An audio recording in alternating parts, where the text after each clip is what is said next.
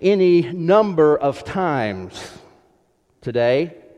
This morning when I got here and didn't have any coffee, I went over into the kitchen, and Kylie Overing was making coffee, but next to the coffee maker, there was one of the carafes, one of those tall black carafes, and I took the handle and I pushed it down, believing that when I did so, coffee would come out. It did. When you got up this morning, you probably didn't even think about it. But you had faith that when you turned the key in your car or pressed the button or whatever it is that you do, get your irises scanned or your fingerprint. Some of you have fancy cars.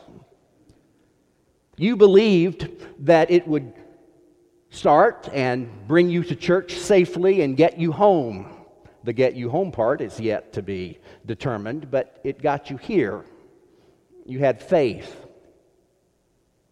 I had faith when I walked up and had a conversation with someone this morning that they weren't going to punch me in the face. I had faith when on the way over here, first thing, I saw Will running across the bridge, that I'd probably see him again after he'd run 17 miles. At 11 o'clock, I figured he'd be here. We all live by faith. And Paul says, faith, hope, and love abide, these three. The greatest of these is love. Today, I'm going to look a bit at faith. In the coming weeks, we will look also at hope and love. A great definition of faith comes from Hebrews chapter 11, verses 1, 2, and 3.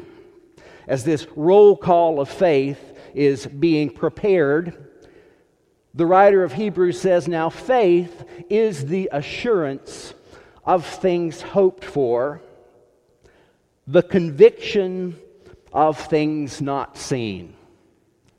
The conviction of things not seen.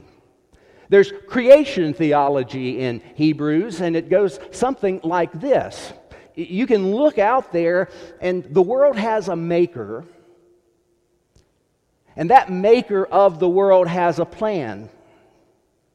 You and I have the will to either follow that plan or go our own way, but when we embrace that plan, we may enjoy a relationship of intimacy, of closeness, of life-giving love with the maker of all things. The world is created, that creator has a plan, we can embrace that plan, and when we do, we have a relationship with God. There are some things that have to be believed to be seen. And because we believe, we will see. You've probably heard the story of the preacher's kid, a young man who sat down to dinner, and his mother said to him, "Go wash your hands. You haven't washed your hands." He sort of rolled his eyes and stormed over to the kitchen sink. And as he stormed over to the kitchen sink, he said, "Germs and Jesus. Germs and Jesus." It's all I ever hear about in this house, and I've never seen either one. There are some things that have to be believed to be seen, and because we believe, we will see. Hebrews 11:3 that we just read, by faith we understand that the worlds were prepared by the Word of God. The worlds, the cosmos, all of our planets, our galaxies, and every galaxy, no matter how distant from us, has been made by a sovereign God. So that what has been seen was made from things that are not visible.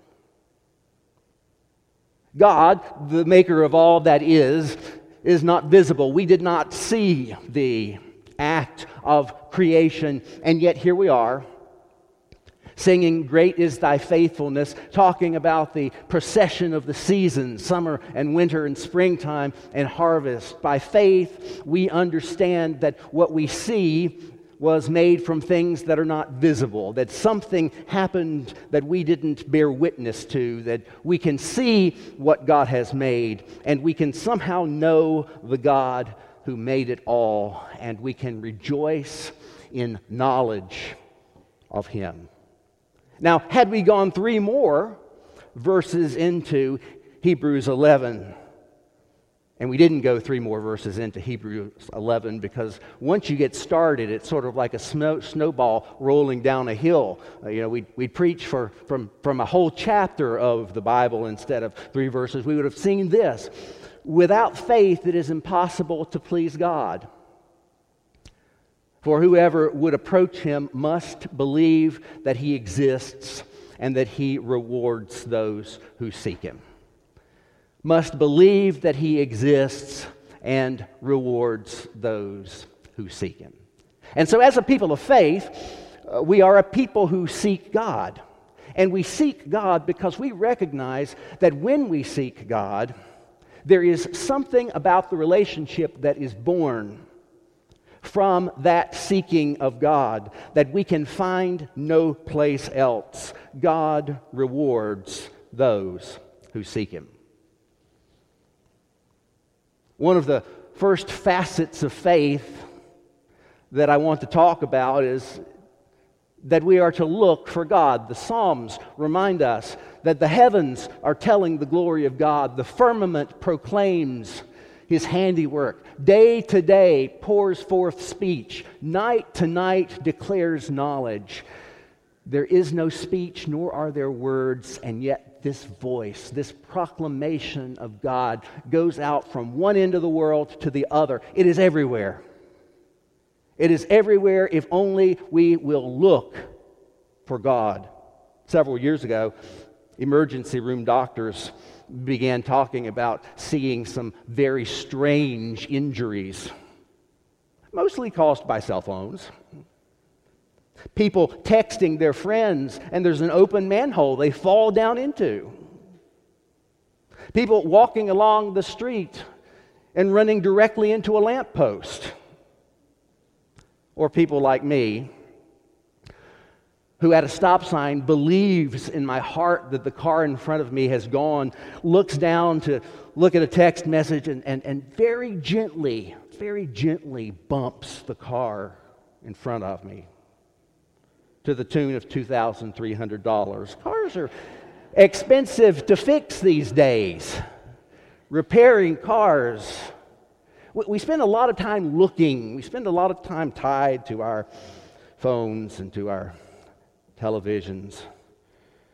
The Bible says if we look for God, we'll find Him. We'll look in the planting of the seed that grows into the stalk that then bears fruit. We'll look for God in the comet that has last appeared in the Stone Age. Now, somebody told me I've already missed the comet, but I believe that there's one more opportunity when it approaches Mars to be able to see it, either with the naked eye or with a pair of binoculars. Are you looking for God? Are you looking at all of the things that want to take your eyes off of the one who made you and calls to you, "Be mine, be mine"? I missed it yesterday. I was in South Carolina. My dad's in the hospital. He had knee replacement on Tuesday, and by Wednesday morning at 4 a.m., everything had gone sideways. And there is infection of unknown origin. There is blood loss of unknown origin. And it's been a week of up and down, up and down. I thank you for your prayers. Yesterday was good when I left at 11:30. This morning is not so good. But from where I was driving west. If I had been driving east, this big old balloon that's been making its way around the world and across the United States from Montana down over western Kentucky, well, this balloon was off the coast of Myrtle Beach, and I was looking west, and everybody else in South Carolina was looking east. My sister saw it get shot down from Lake City, South Carolina, which is about 65 miles from Myrtle Beach. My mom's pastor saw it from the front yard of the church, which is about 45 miles from Myrtle Beach. My uncle in Charlotte, North Carolina, saw it. That's about 175, 200 miles. When something's 65,000 feet in the air, you can see it from a long way off. But I was looking west. If I'd been looking east, I could have seen history. Are you looking for God? Are you searching for God? Do you want to see what God is up to in your life? What God could be up to if only you would surrender. If only you would say, God, I am yours. Do with me whatever you will. Another way that we encounter faith is that we search God's Word. We believe that in God's Word we find the truth about God, the truth about humanity, the truth about how God and humanity interact. I love what John Wesley says. Listen carefully. This is his notes on the New Testament for 2 Timothy 3:16. All Scripture is inspired by God.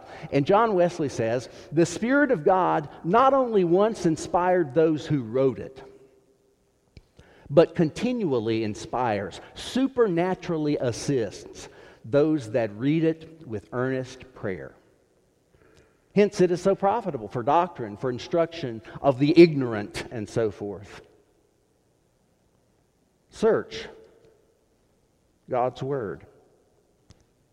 As we look to be a people of faith, we believe not only has God left us sacred Scripture, but that as we read and study and prayerfully discern, God will use that Scripture to speak to us even today. The inspiration comes in writing, but the inspiration also comes in prayerfully studying.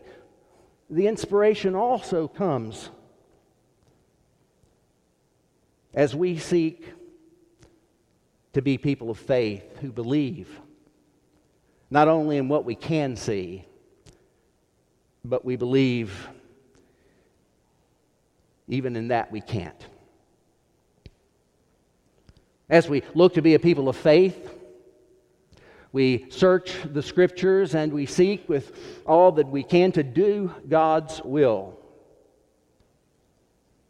Sometimes the will of God seems out of reach for us.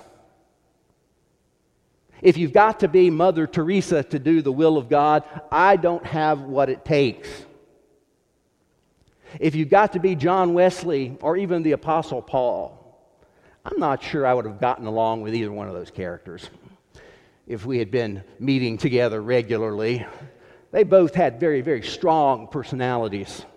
I think I would have gotten along with the older Wesley, with 75-year-old Wesley. I'm not sure I'd have gotten along with 25-year-old Wesley. If you've got to be a John Calvin or a John Wesley or Martin Luther to do the will of God, then I'm not sure what I've got to do the will of God. But when Jesus is asked, what is the will of God? They said to him, what must we do to perform the works of God? And listen to Jesus' answer. This is the work of God,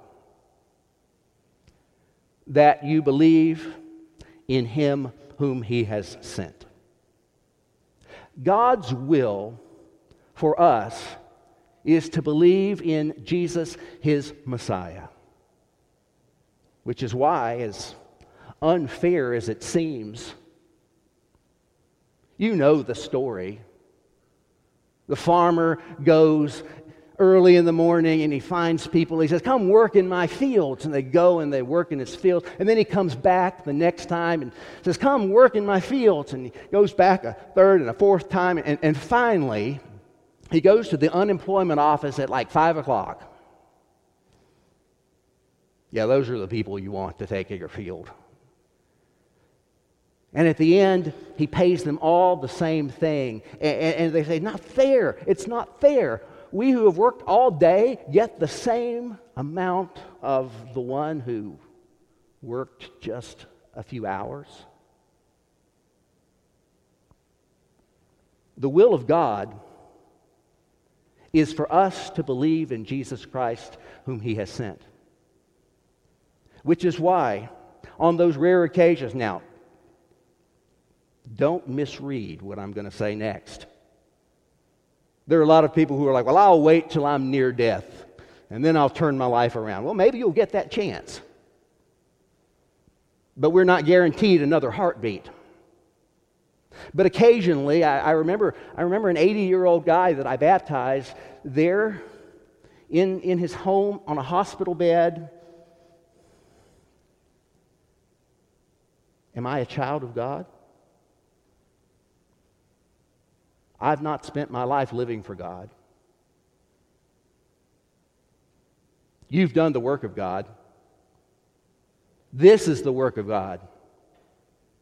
In the last hours or days of this man's life, it was the last hours for him, this is the work of God, that you believe in Him whom He has sent, which is why that deathbed conversion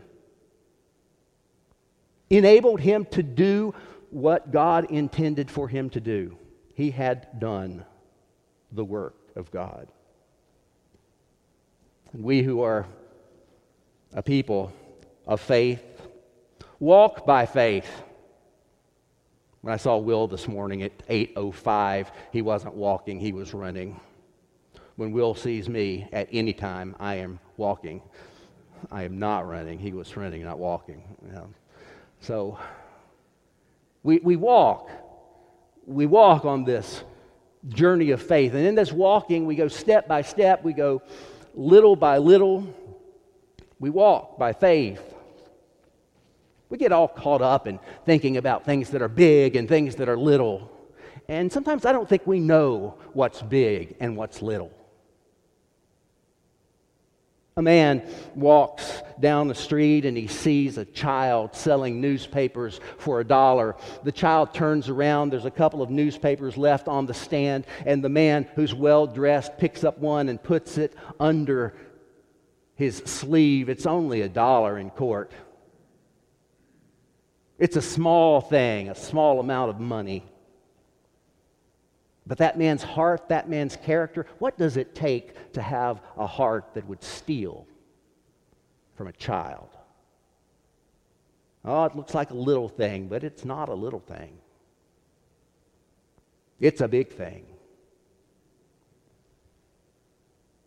One of the 19th century writers laughingly said,